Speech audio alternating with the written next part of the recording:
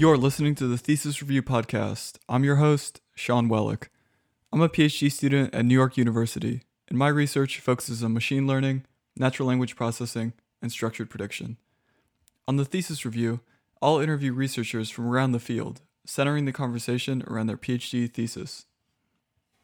In addition to exploring the technical content, this will give insight into their history as a researcher, allow us to revisit older ideas, and provide a valuable perspective on how their research and the field itself has evolved since their PhD days. My guest today is Julian Togelius, who is currently an associate professor at New York University's Tandon School of Engineering, where he co-directs the NYU Game Innovation Lab. Julian's research is at the intersection of computational intelligence and computer games. In short, he researches what AI can do for games and what games can do for AI. His PhD thesis is titled Optimization, Imitation, and Innovation, Computational Intelligence in Games, which he completed in 2007.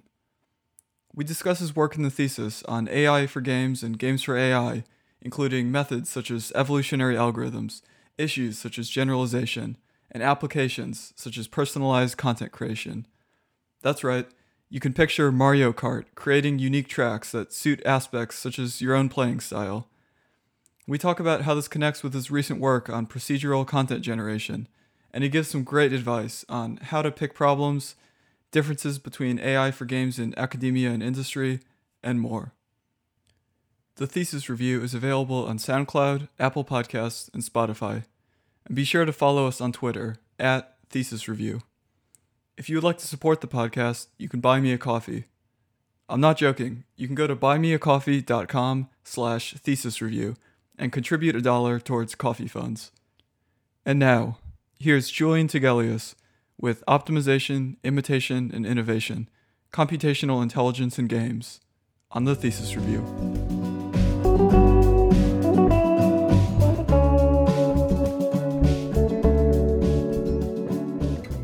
Your thesis begins with, once upon a time, it was widely believed that we could build artificial intelligence ourselves.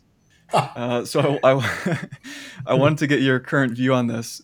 Do you think that we could try to understand intelligence in enough depth to construct something, or do we need to construct a system that actually learns to be intelligent? Oh, man. Wow, hitting hard. So first of all, Once Upon a Time is because I wanted my thesis to read like a fairy tale. I wanted to start with Once Upon a Time, and I wanted to end with, and therefore they lived happily ever after. However, I didn't come up with a good way of making it end that way because I don't know that they would live happily ever after, like the neural nets or whatever. Yeah, so do I believe that? I think after working with a bunch of true AGI believers, most notably my postdoc boss Jürgen Schmidhuber, but also others, and being confronted with those and reading up about that, my position has changed to the strange position that there isn't such a thing as general intelligence. There's a bunch of cognitive capacities of different kinds that we can have. And we as human beings are very complex hodgepodges of different mechanisms that interlock in different ways. And it's more general than basically anything you can find out there today. There's more general than any kind of intelligence we built. But there's probably covers our intelligence probably covers a very, very small part of the space of possible intelligence that we could have. So I have sort of evolved to the point where I think the question of general intelligence is sort of meaningless. Still, I'm working on it. I think that for basically any question we can formulate precisely enough, we will relatively soon be able to come up with technical. We will be able to build technical systems that can get there and solve it. Mm-hmm. But I don't think that the question of intelligence with capital I don't think we're anywhere near understanding what we're even asking for. I see. But maybe for certain types that we define, there's there's some hope that we could understand it well enough to build something. Yeah, Maybe. definitely, definitely. Yeah. That's why. That's why I don't know if I'm jumping ahead of time with things here, but let's so we prefigure the discussion. That's why I'm working on games, Mm. because they're so widely diverse. There's so many different cognitive challenges in games, and they're well defined. It's beautiful. Hmm. Yeah. So maybe let's go to before the PhD. Actually, so were you more interested in artificial intelligence or games, or going in? Did you know that you wanted to try to investigate both of these at Well, once? so yeah, I mean, the path is essentially that I finished high school, um, Hmm. despite being very, very bad at maths, and I I had people in my class who wanted to be engineers and study engineering, and I was like, I looked at them and like, I do not want to be like them. I'm a philosopher and a poet. And I am going to study philosophy and psychology and understand the mind and have great philosophical thoughts. So I started with that, and I mean, I got to the point where I was being asked if I wanted to apply for PhD in philosophy. So Hmm. I dodged that bullet. Um, I, I gradually realized that um, I mean, I wasn't going to make much progress there. I mean, only a few people actually make real progress in philosophy every generation or Hmm. so. That's at least my sort of partial outsider view. But and I didn't just want. I was too impatient, so I gradually drifted over into computer science. It helped that I was one of the kind of people that have taught myself to program from basically trial and error back when I was 12, 13 years old, and hacking away with Turbo Pascal. So I got into computer science, and then I didn't really want to be a computer scientist. So I went into um, uh, I took a master's in evolutionary and adaptive systems, where the idea was to sort of biologically model intelligence from the ground up, starting with snails and crickets and stuff like this, and then Hmm. eventually we'll get to dogs and presidents and human beings. And then we didn't really sort of, yeah, yeah, the core idea there was that we could basically use evolutionary computation, which is basically Darwinian evolution, to evolve intelligence and using robots as our test bed. So I was very much into that paradigm for a while. Did my master's Hmm. at University of Sussex, and I was the original question that animated me was like, what is consciousness and how does it relate to intelligence? But I was also interested in intelligence as such. So for a while, I was very much into the sort of bio-inspired theories of intelligence in cognitive science and activism, and now I forget all the words here, Hmm. Yeah. Yeah. homeostasis and so on. Um, uh, and, uh, and I thought that was going to work in that paradigm, evolve robot Hmm. controllers. What happened when I started my PhD was that I figured out that robots were just far too slow. And, you say that you need to test this strategy. I mean, you basically need to test 100,000 different strategies in order to find a good one in evolutionary computation. Well, too bad that you have to watch this robot do this 100,000 times, and you have to basically be there and nurse it and change its batteries and wait until the tires cool down and all kinds of things. Change oil. I did a bit of Hmm. that research. I worked together with Renzo Donardi, one of my good friends from my PhD, on evolving neural networks for controlling miniature helicopters. And we worked in simulation, but we still needed to work to use the simulations to test the simulation of real robots, and his room was actually littered with broken toy helicopters, which was kind of fun. But I mean, research doesn't really progress very fast that way. it's, Hmm. so that's how I got into games. Right. Yeah. Yeah. You also brought up this in the thesis. You mentioned this issue of like recoverable versus non-recoverable. So in robotics, um, or if you had a car, for instance, and it crashes, then you can't just reset the car to some new state No, and run another trial. no. Yeah. We're not in the world that Elon Musk thinks he lives in. But yeah, no, wouldn't Yeah. it be great if we could just run all this physical simulation, just reset the world? But yeah. Yeah, yeah. And yeah, so then the title of your thesis is Optimization, Imitation, Innovation, Mhm. Computational Intelligence in Games. So I guess eventually you did choose to focus on games, and you start off with this really nice taxonomy of those three things, and then Yeah. also this kind of duality of AI for games and games for AI. So do you maybe just want to talk through that a bit? Yeah. Yeah, no, definitely. Because this is not quite the sort of, the taxonomy I sort of operate in, but it's still sort Mm, of related. I sort of taken it further, but um, the idea when I started was that when you had, I mean, started my PhD in 2004 in October um, at the University of Essex in good old Britain. And back then, very few people used video games for AI research. mm, And it was like it wasn't a research field. Of course, people had been working on chess since the 1950s, and people had been working on Go since not long after that. And there's been lots of progress in checkers and even then like simple versions of poker and so on. But video games wasn't really a thing for AI research. There was a few mhm, scattered papers. And my advisor was actually part of setting up the first conference on that. My advisor, Simon Mark Lucas, at Essex, now at Queen Mary in London, setting up the first IEEE symposium on computation intelligence in games. And we were talking about whether we should move into that space just when I started. I was very mhm. receptive to it. Now,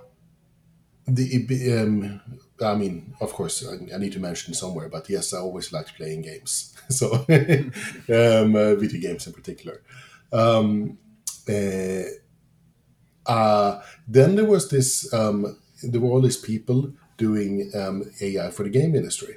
But AI for the game industry back then, in particular, and to some extent still, was very, very different from anything we call artificial intelligence in academia. It was basically Mm, application of A star derivatives and finite state machines to create quite heavily scripted human-like behavior in non-player characters. mhm. It's That's not quite all there is anymore, but this is still sort of the foundation of it, of what's often referred to as AI in the game industry. So there are people doing AI for games um, with that motivation who are completely uninterested, aggressively uninterested, like you know, very loudly uninterested in what went on in academia, and went out of their way to tell us that what you're doing in universities is bullshit. So this you still find a little bit of this attitude in some game developers, but mostly this has gone away. Thank you. I mean, I'm yeah, happy for that. so uh, but then there was these sort of the attitude from the people who basically worked on chess because chess was all there was. This was like the this was the crucible of intelligence, and that's why we're working on it. So I've tried to navigate that space, and it was really tricky because I was neither of that. I thought that like video games had a lot of cognitive challenges, different from what you had in game in in classical board games, such as chess and Go, but also that AI could be useful for games, but maybe not in the ways that you think. Maybe not in terms of like creating a really high performing enemy in a game, because that is rarely particularly interesting for a game developer. So Mhm. that's why I sort of made that distinction. And then I proceeded on working both on AI for games and games for AI at the same time, because it's connected, but they are different things. So Yeah, I yeah. see. So the optimization, innovation, and imitation. I was talking about like optimization is mostly like trying to make an agent that performs well in a game.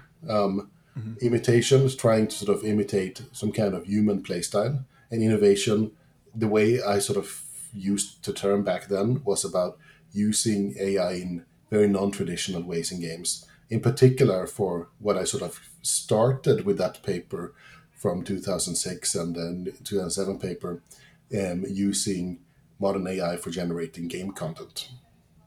And then games for AI is kind of the summary would be that it just provides a good test bed for testing ML systems or trying to push them further. Is that Yeah, yeah? ML, and not only ML, but also because people these days tend to think that all of AI is an ML, Hmm. which is not true.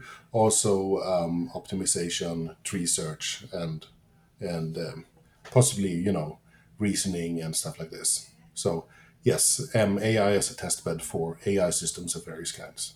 Well, games as a testbed for AI systems of various kinds. So then you said that nowadays you might modify this taxonomy. Yeah, I mean, I've been doing several attempts at coming up with new taxonomies. The most recent update is probably in my book with Yorgos Yanakakis, where we are um, trying to. This is from 2018. It's just called Artificial Intelligence and Games.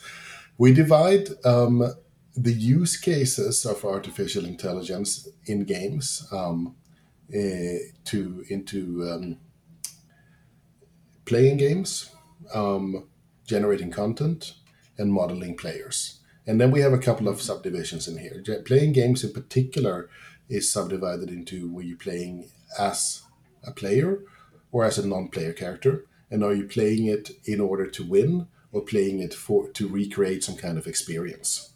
So Mhm. all of the stuff you get where people use games in a very narrow sense of test beds, like the DeepMind and playing Atari and so on, and for the or for that that matter AlphaStar and so on, is about playing games as a player, so in a player role, and playing it to win. Now there are lots of other different there's lots of other different ways of playing games, lots of different purposes. Mhm. Optimizing generating content can also be done for different purposes and different trade-offs, and then modeling players. You can model player behavior, model player experience, and many things. There are other things that are definitely in the AI in games sort of field that don't fit neatly into this. In particular, trying to learn forward models or model game engines, which is like a a sort of growing area where people are trying to sort of get models of game engines various degrees of fidelity is one thing, Mhm. and there's a bunch of like complicated analytics that is being done uh, in industry that don't neatly fit into here into that either. Where you're sort of trying to analyze larger patterns of gameplay. Interestingly, the area where you see most modern algorithms being used in the game industry currently is in analytics, where you're trying to sort of Mm. because basically any game developing any game development company will have instrumented games to send lots of data back, and then they're sort of trawling through this to figure out how they can make more money in some way. I see. And then I guess you kind of touched on it. So then the relationship between academia and industry, do you think that nowadays it's maybe like lagging behind, but they'll eventually pick up the most innovative methods, or is there still kind of a divide between the It's two? gotten better. It's gotten better. Um, I remember some of my early sort of interactions with the game industry back in 2006 or so, and people had the most weird ideas about what we were doing with AI and so on. But it's definitely gotten better. Oh, I remember going to meet Microsoft Research, Tori Grapple, now at DeepMind, and Ralph Herbert, now at Amazon, who was at Microsoft Research, who had done the Drivatar system for Forza Motorsport for the original Xbox, and also the what's it called? Some other work on doing using RL to play fighting games, and I was really impressed. And I showed them their work. They showed their work. We talked about whether I should go there for an internship, but didn't end up happening. But and I talked about asked why this Dravatar thing, which is like actually in use in a real racing game for which played by probably millions of people. It would model people's driving behavior, and so you could basically send an avatar of you driving over to someone else and race someone in their place. Why didn't you publish this in a big AI conference? And they were like, nah, we're sort of ashamed of sending it there. It doesn't have enough math. Which is like, that problem has not gone away, by the way, with the bizarre reviewing standards at main AI conferences. That has probably only gotten worse. But that's not what we're talking about here. Mhm. So these days it's much better. It's happened in a very strange way because basically there is a group of people doing game AI and are game AI programmers who tend to be pretty conservative in what counts as game AI, what are like the proper methods, and what are the proper reasons for doing this. Mhm. And they have not, in general, with exceptions, of course, been very welcoming towards the AI revolution, the deep learning revolution, and things around that. I would say, from a game perspective, there's a deep learning revolution with deep RL and deep networks in general. And there's another revolution which is equally important from a game playing perspective, which is the Monte Carlo tree search revolution, Mhm.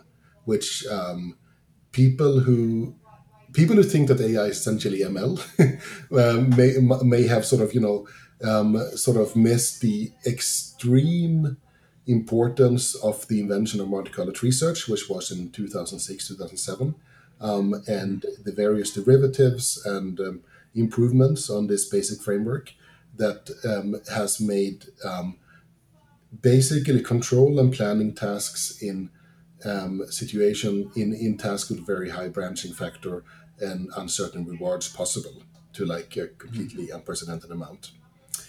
Anyway, so there are people that are receptive to this, but that originally didn't come from the gameplay programmers. That came from management. So basically, people Mhm. higher up in these game development companies looked at all these newspaper articles about, oh my god, people are using deep networks and all these things all over the world in industries from aerospace to I don't know accountancy or things like this. I'm not sure about accountancy, but it's probably true.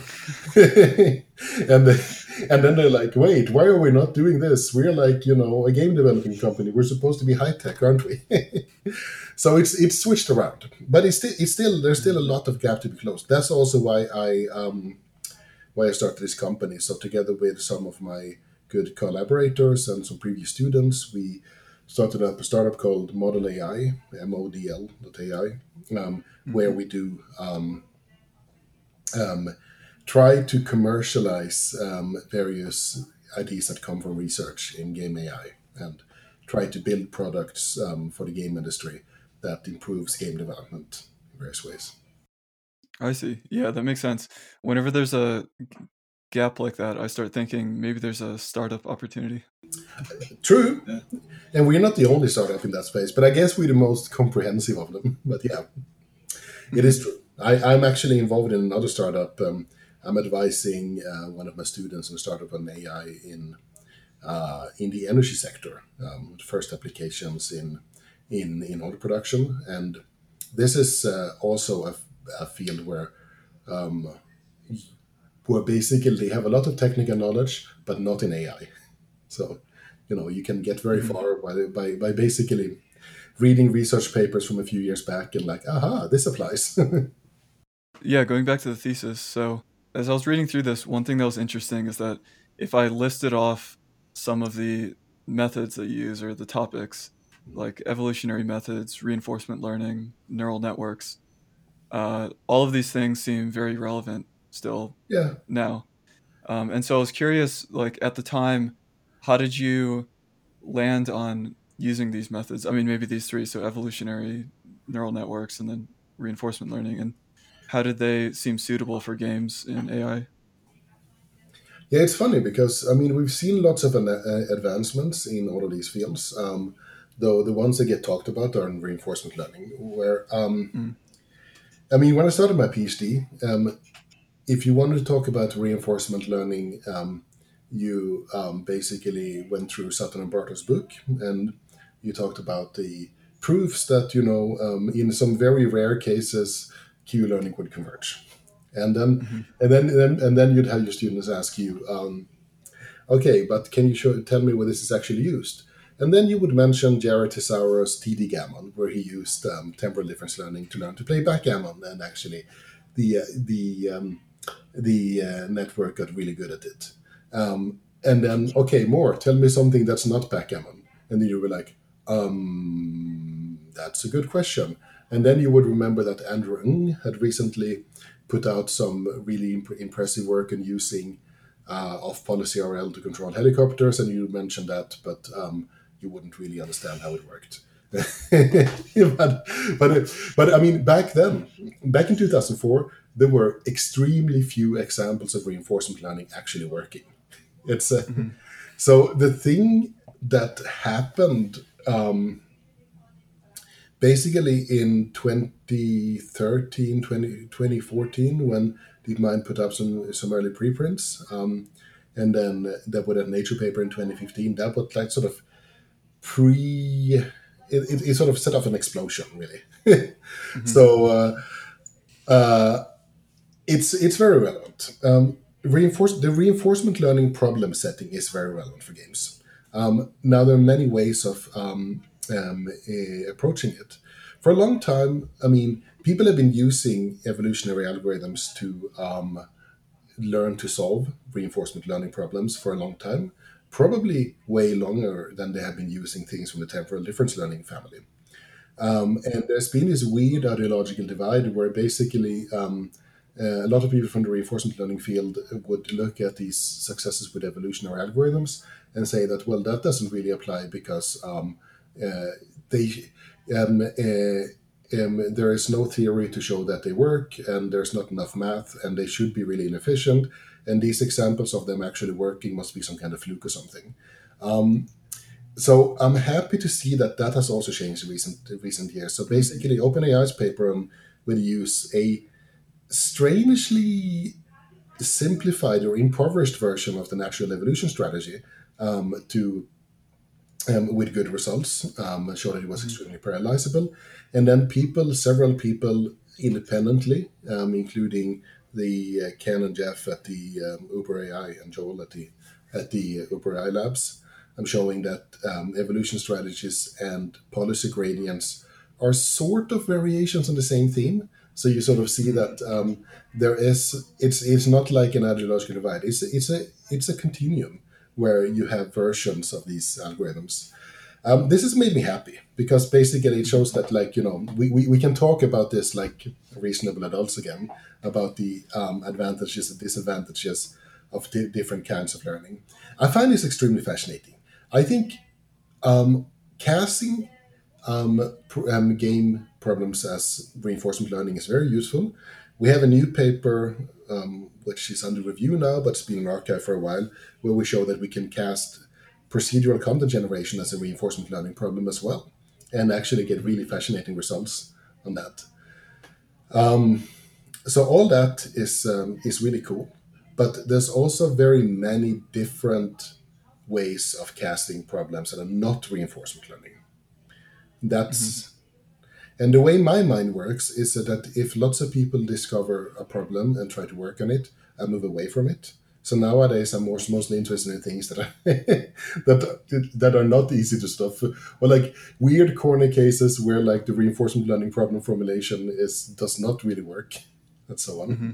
Yeah, I was just at a NLP conference, ACL, Yeah, and the keynote speaker had this good line, and her advice was, "When others go north, go south." yeah, yeah. That was completely true. Completely true. I saw this discussion on Twitter the other day about, like, someone, like some poor master student or something. Oh my God, how can I get into machine learning? It's so high competition. To get into a good program, you already need to have papers and stuff like this. And yeah, so my advice is that don't get into machine learning. Find another problem set that has something to do with machine learning, basically. But like work. I mean, figure out like a problem in some field, and then like this intersects with machine learning, and then sort of start from there. Um, or like find something that basically does machine learning is not likely to work on at all, and figure out what works instead. It's Hmm. there is this idea that applied research is somehow less worth or something, but I think the question of what's applied and what's core is very relative to your to where you come from and your preconceptions, because I think there's a lot of applied research gives us new questions, and Hmm. they are um, and they can be just as much worth and just as central to something as the so-called core questions. So yeah, I totally agree with that keynote speaker. And when I say that the reinforcement learning formulation is very useful, I I do not think it is in any way kind of ontologically more primal than other questions. So it almost seems like you followed your advice in a sense, because at the time applying uh, these methods to games was kind of new. Yeah, Do you also think that kind of simultaneously using the evolutionary methods as well as others, because I know like historically there was a divide in the community. Do you think that yeah. was valuable for yourself as a researcher? It was definitely valuable to be doing something that other people were not doing. I think that Yeah. was. I have like to sort of to bear my inner deep insecurities. I've never thought I would be very good at joining a field where other people were doing something, and then I would have to compete with lots of good people on doing that. That's not where my strength is. And partly because I really don't know much math. I really don't, and I find it really complicated. And partly because like I don't know, I see people that are like in traditional terms just like smarter than me all the time doing these things.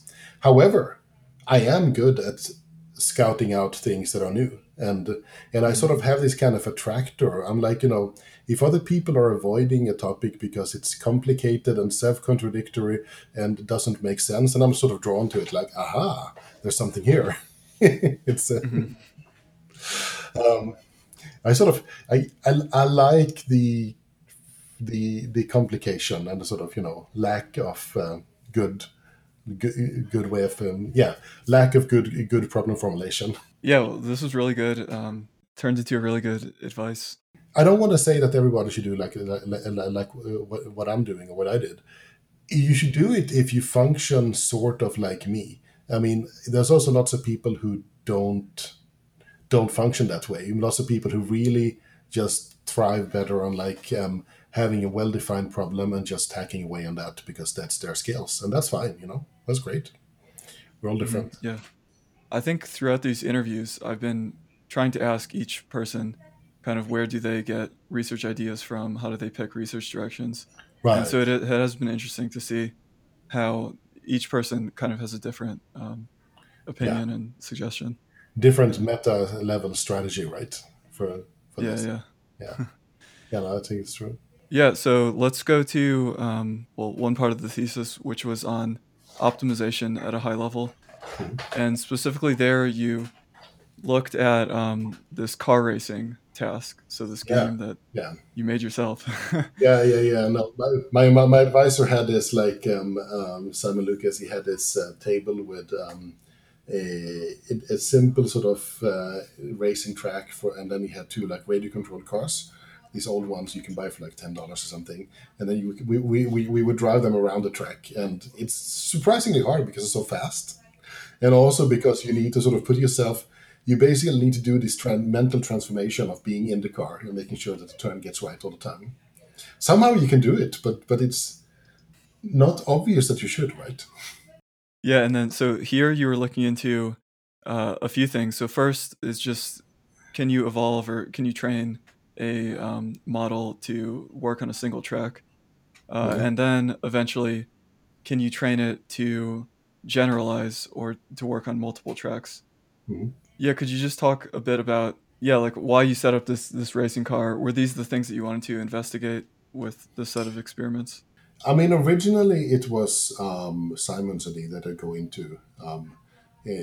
go into car racing because he thought that these cars would serve as a good vehicles for my research, pun intended. And and for me, I can never say no to a good pun, so I did that. No, but I saw the reasoning. So it's um, yeah, it's a control problem. Driving a car around the track is a control problem that initially seems simple, but then you remind yourself that lots of people watch other people driving cars around the track, and it's extremely satisfying and exciting for lots of people. And like some people spend all their lives on this and don't get as good as other people who spend all their lives on it. Aha. So it cannot be that trivial, clearly. If it was trivial, we wouldn't have the car racing would not be a sport, just like football or whatever. So, and you can divide it up into different tasks. There's like you have this task of fine motor control, and then you have fine motor control. And when you drive around the track, then you also have a planning, And if you have multiple cars on track, you have adversarial planning. And yeah, I'm trying to learn to. I'm 41 years old and I'm trying to get a driving license now in New York City. And there's a lot of adversarial planning going on. It's like Yeah. it's not trivial. So we decided to set up this problem in a sense that this was also like as a holdover from my robotics days. That I wanted to be able to drive this. I wanted to train neural nets that would be able to drive these cars um, based on egocentric sensors. So basically, sensors that could have been put on the actual car. And I use these like simple rangefinder sensors, also inspired by what you find in simple research robots like the Kepler robot and so on. I did some comparisons and figured out that if you gave it like third person inputs, like where are you on the screen and so on, then it wouldn't work as well at all. It was much harder. In fact, I did some work where I tried to learn to drive from pixels, which was much harder.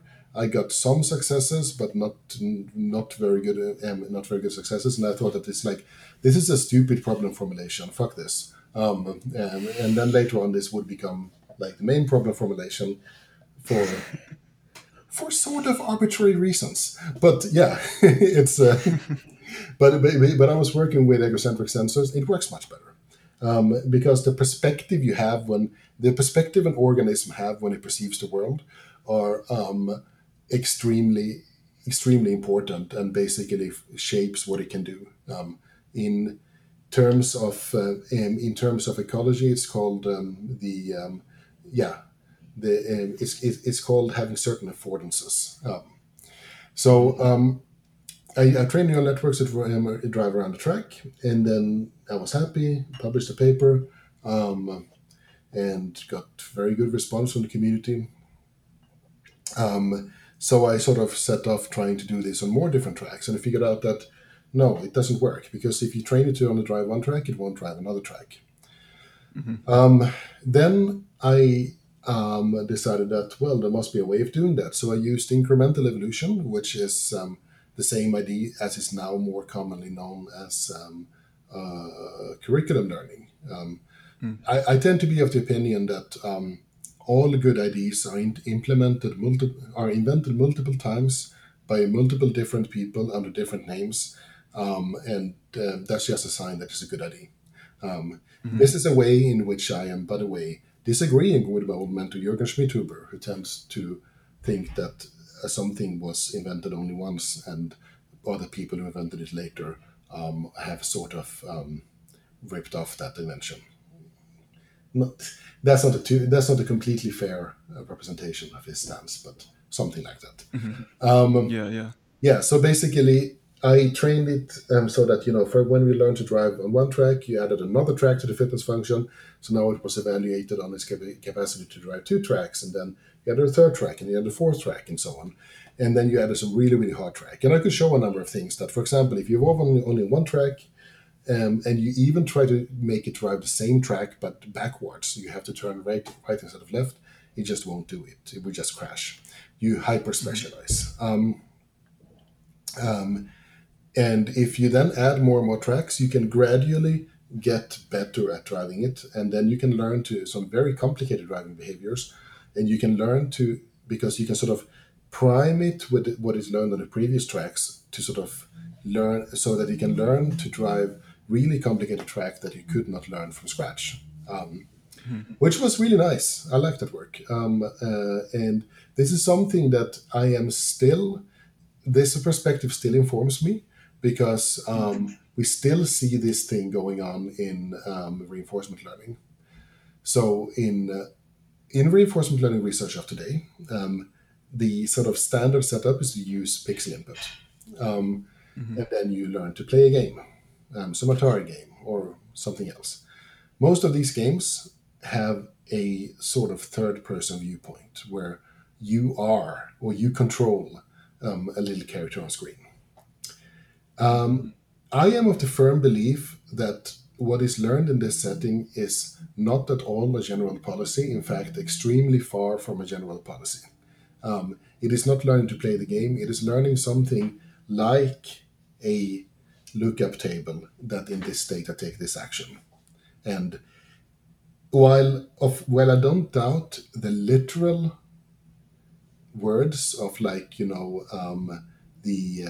don't doubt the actual results of all the work in deep reinforcement learning and pixels. I do think that this work is in some sense a lie, because you are not learning to play the games. You're not learning to play games in any sort of generalizable or transferable way. And people are trying to mitigate this in various ways and looking at it like, that's a small technical problem. But I think people are not really seeing how extremely deep this problem goes. We do not currently have a way of training a neural network to play sort of a standard Atari game in any kind of general way. And when I mean general, is that it should be able to play it from different angles. You should be able to play it from different different levels in particular. So we did some work over the last few years. We did some work where we looked at, can you train either with evolution or with A2C or DRL or some DRL derivative, any of the standard sort of deep reinforcement learning algorithms you find in the standard toolkits these days.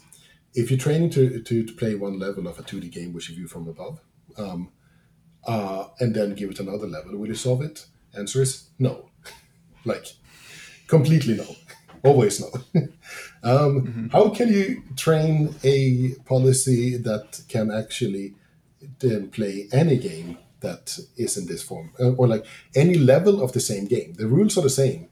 Say, for example, you need to grab the sword, kill the spider, and go to the door, in a simplified version of Zelda that we're using a lot. But you need to do this in all these levels that have different geometry, and the door is a different place, spiders come in different places, and the keys in different place, and you start in a different place. Still, the logic is the same. You can easily use a standard tree search algorithm, such as Monte Carlo tree search, to do it if you have a forward model.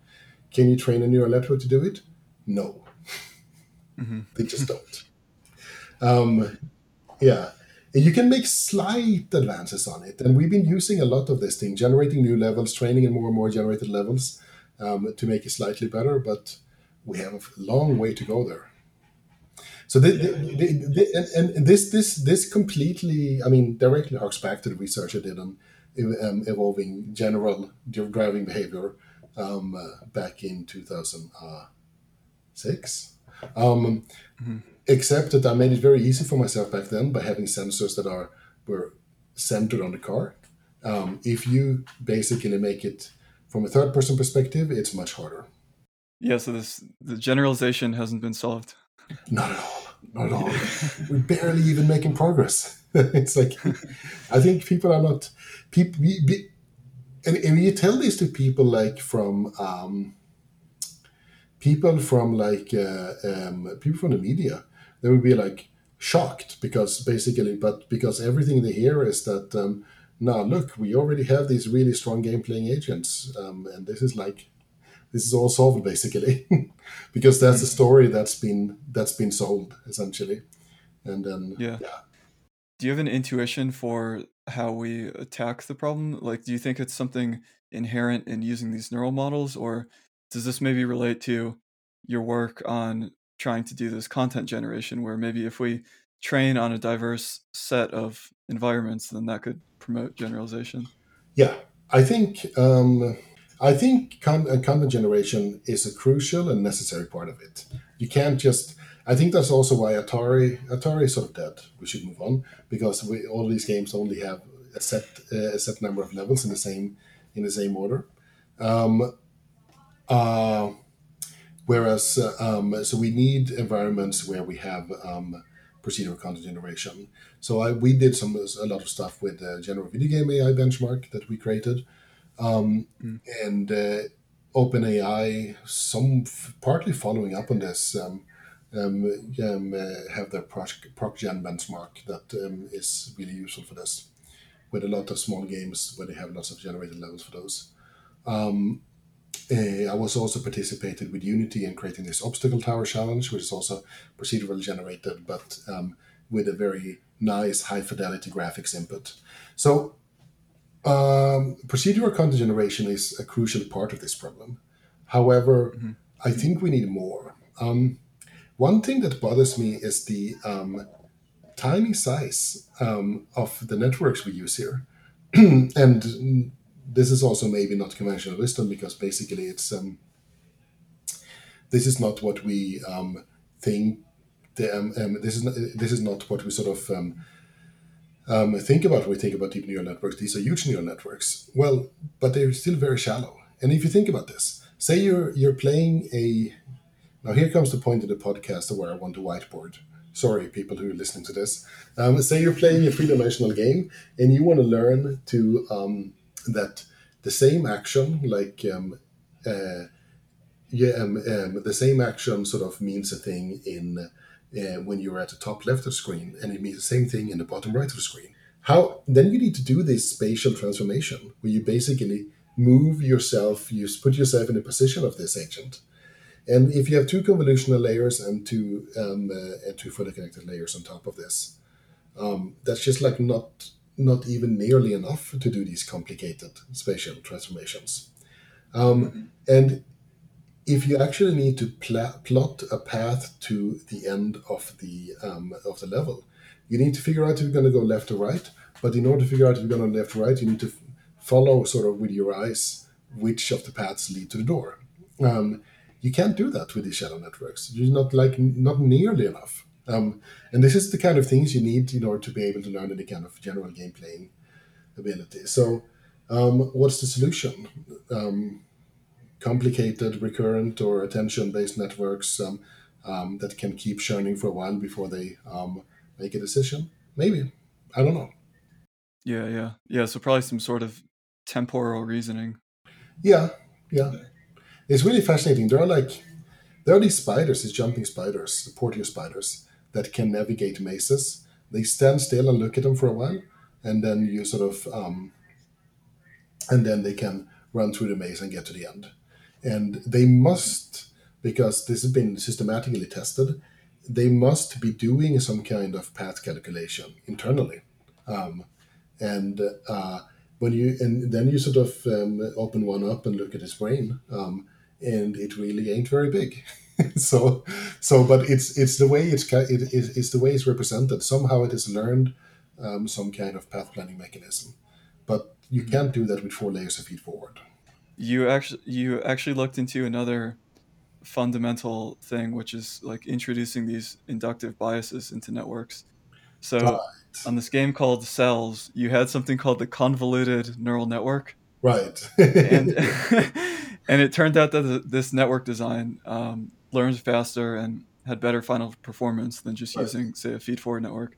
So Yeah. I thought that was pretty interesting. That it does touch on this like larger issue of like what kind of inductive biases do we need to build into the network to take advantage of symmetries and things like this? This is and this is something that basically now I think back to the debate between Gary Marcus and Jan LeCun, moderated by David Sharmas, that were held here at NYU a few years ago. which is very fascinating. I think that we need a lot of these inductive biases. We need to either construct them, or we need to construct them, or we need to learn them. Hmm. And I think that evolution is probably the way to learn them. We have a lot of neural architecture research going on, and I think I'm happy that we're seeing the resurgence of this area. It used to be called New Revolution of Topology, but that's now Hmm. neural architecture search, and it's it's a really useful sort of. I think this is part of the way forward, and even what seems like very very simple biases can make a huge difference. So this thing I talked about Hmm. before, where I mean, the paper you mentioned, what we did was simply enforcing a radial symmetry in the network, because the network had Hmm. inputs from 8 different directions, and it needed to react the same to to them. So we basically enforce it with weight sharing, and it worked very much better. Um, uh, and this wasn't a particularly novel or particular sort of even clever, I guess. But it's something that people have a sort of a resistance to doing, because it's considered like not the way to do. You want everything to be like to be learned from first principles, which is I understand where that sentiment comes from. But at the same time, we've all read about the no free lunch theorem. We all know that all machine learning lead inductive biases. You Hmm. cannot learn without it, and if you with some simple biases you get much better results, why not? You should do it. You should just be honest and upfront about what biases you sort of put into your network. Hmm. We did recently, connecting back to the thing about third person and first person, we did this experiment where we basically just like took a third person game, um, translated it, so you basically have the agent in the center, rotated it so the agent's always facing up, and in some cases also cropped it so you only saw the area around the agent, and compared how well it generalized, and it generalized much, much, much better. So this wasn't Hmm. actually in the neural network. This was in the it's a piece of code, like a few lines of Python before the network input. So technically, maybe that was not the machine learning bias in the network, but you could have trained a neural network to do the same thing. It was just like easier to do this with a few lines of Python, and Hmm. this completely changes how well the learning can generalize. Yeah, so I think maybe we could go to the next um, section. Well, so there's three sections, but maybe just in the interest of time, I wanted to go to this innovation section. So here, the high level goal is that, well, you don't have a defined goal, and the goal is to learn some agent which innovates. Hmm. Um, and one application that you worked on in this thesis is trying to come up with personalized racing tracks. Um, so based on someone's playing style, based on like some notion of fun, can you create novel racing tracks? So I Yeah, thought this was a really interesting idea, and you write in the thesis about how it was kind of new at the time, and you could see a lot of area for improvement there. yeah. So then I spent like the next 13 years improving on it. Not quite. I never revisited Hmm. that particular setting. However, in the company that I co-founded, Model AI, we have an internal demo which actually does personalized racetrack evolution for for a little racing game, which we haven't released yet. But that's so it very much builds on that. But yeah, it was new at the time because people weren't thinking in those terms, as in like, what if you create not a game player but aspects of the game, Hmm. and it did get a lot of attention for that reason, and also a few comments early on. I've seen this again and again. I get comments saying, "What, you're only using? There's no method development. You're only using existing methods for a new thing. I don't like this paper. Vote for reject." Um, I've seen this like almost all my most influential papers have had some versions of that comment. which I think it's Mhm. so now I think it is a badge of honor. Like, oh, this is not like a machine learning advance. Oh, thank you, great. I must be writing a good paper that's going to have a big impact. So Mhm. because many people reviewing papers have an extremely narrow view about what an advance, what constitutes an advance.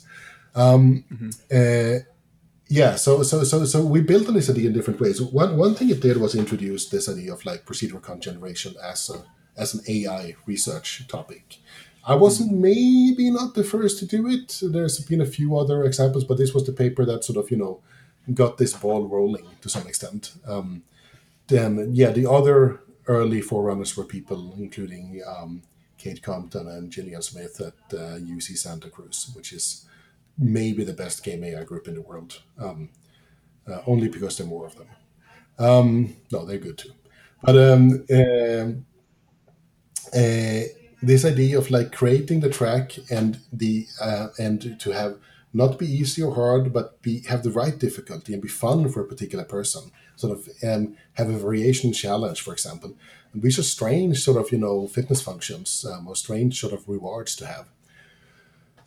We built a lot on that and showed how this applies to a lot of different games, and lots of other people have taken this idea to lots of different game and game-like domains.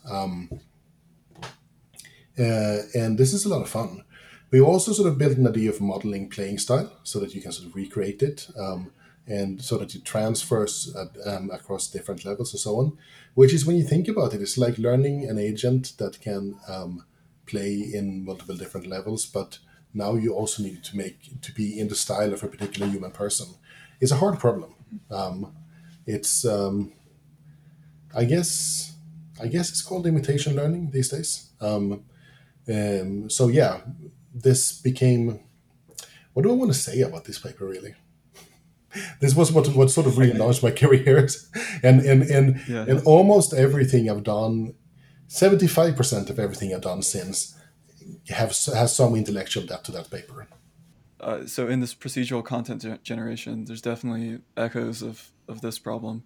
I was doing this thought experiment as I was reading this. Like, what if you had a really good generator, which could make a slightly harder version of a level for the current agent, and Mhm. then you train the agent on the slightly harder version, and Mhm. then you repeat the process. So then, Yeah. shouldn't in the limit you have an agent which could play arbitrarily hard environments? Yeah. Um, it's a beautiful idea. I've attempted it many times. It always breaks down in some way. It's it, I have a bunch of like papers that are like sort of halfway there in various ways. I have like papers on generating games or game levels that are learnable in particular agents, um, or that are more challenging for weaker agents, and that stronger agents get higher results on it. Uh, the Poet environment, also by the people at Mm. now OpenAI, formerly Uber AI, Joel Lehman, Ken Stanley, Jeff Clune, and some people I don't actually know in person. There's the Poet sort of system builds very much on this idea as well, and it's I think that's a really really clever idea. They basically divide it up so that they have pairs of like agents and environments, and then each agent tries to get better at its environment, and then they can transfer over to other environments, and new environments are sort of spawned as offshoots of the existing environments to be where they are hard for existing agents, so they can move there. So it's a very distributed solution to doing this. Um, Hmm. we have a recent paper which recently renamed this in the review for another conference, but it also been an archive for a while. Um, it was desk rejected from HGuy, as was basically everything I submitted there recently. We call it generative playing networks. We don't use Mm. evolution at all. We use gradient based training to train a generator and a player. And the player is trying to, it's very simple, it's trying to play the environment as well as possible. The generator is more complicated because it uses, the agent is an actor critic. So it uses the critic part of the agent to figure out how good it thinks it is, and is trying to give it the right amount of challenge.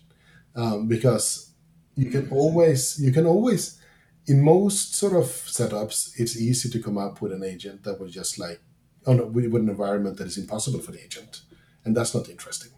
So you need to have the right amount of challenge. And this system, the generative playing network system, is not super. It doesn't work super well, but it gives some interesting results. I think there's a lot to build on there.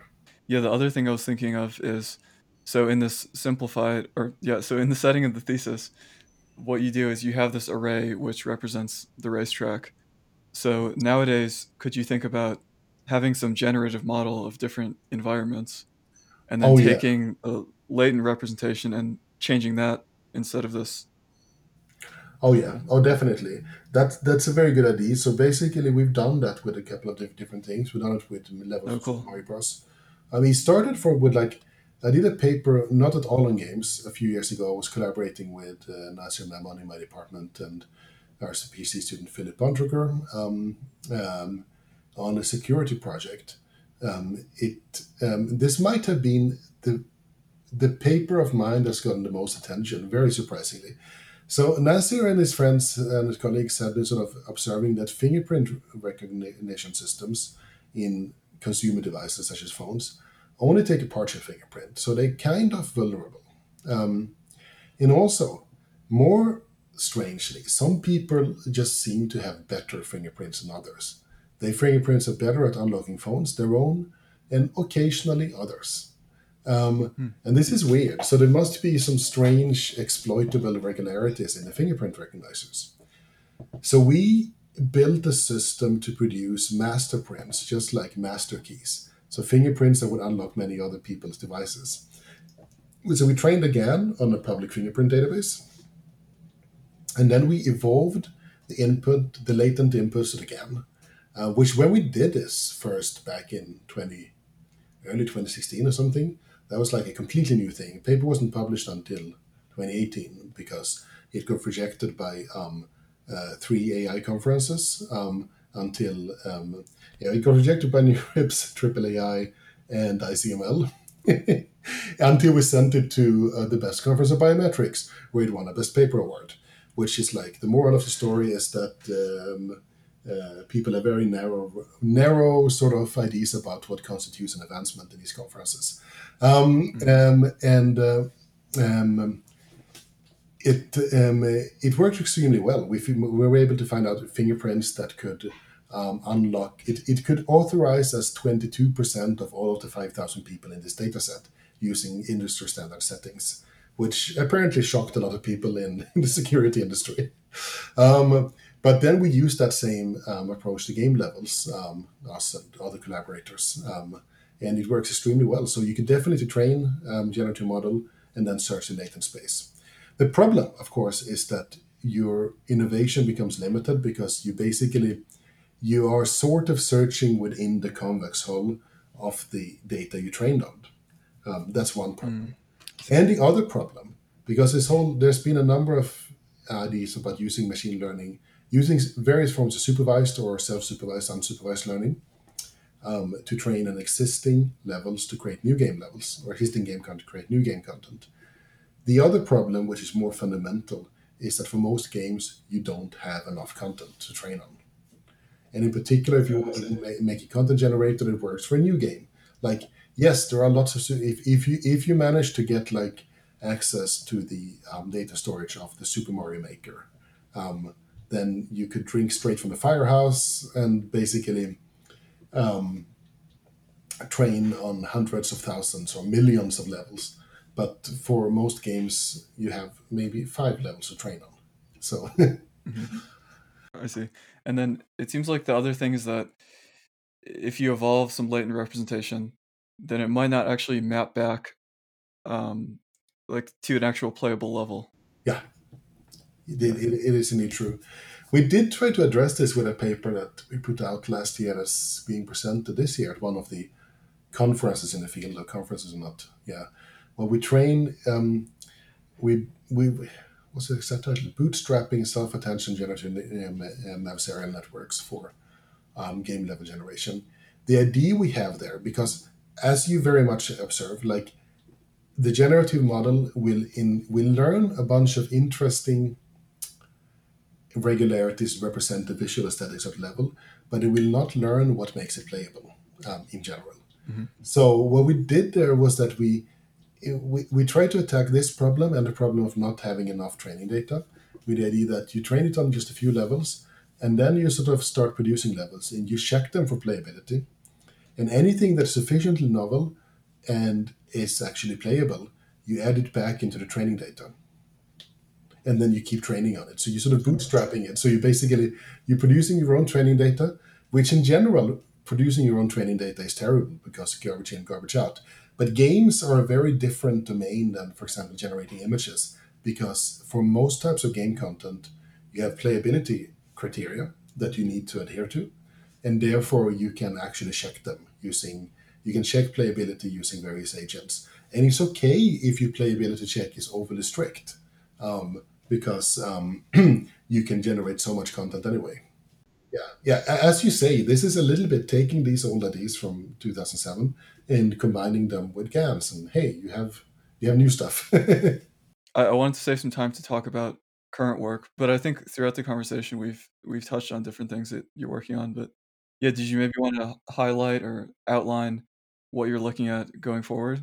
I'd like to. One thing I'd like to mention was because I was talking about because of two comments in the past. One is that I'm drawn to things that don't make sense, and one is that um, I was saying that the neural networks that we train are far too small to learn general playing behavior.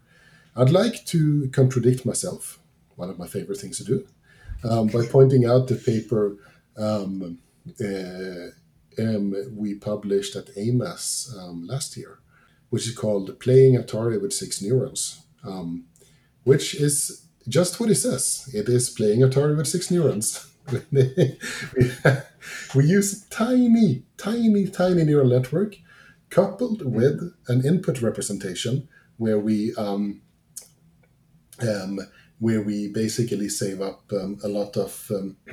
We basically find prototypical states, and then we have a way of encoding prototypical visual input states, and then we have a way of encoding how close the input is to the different uh,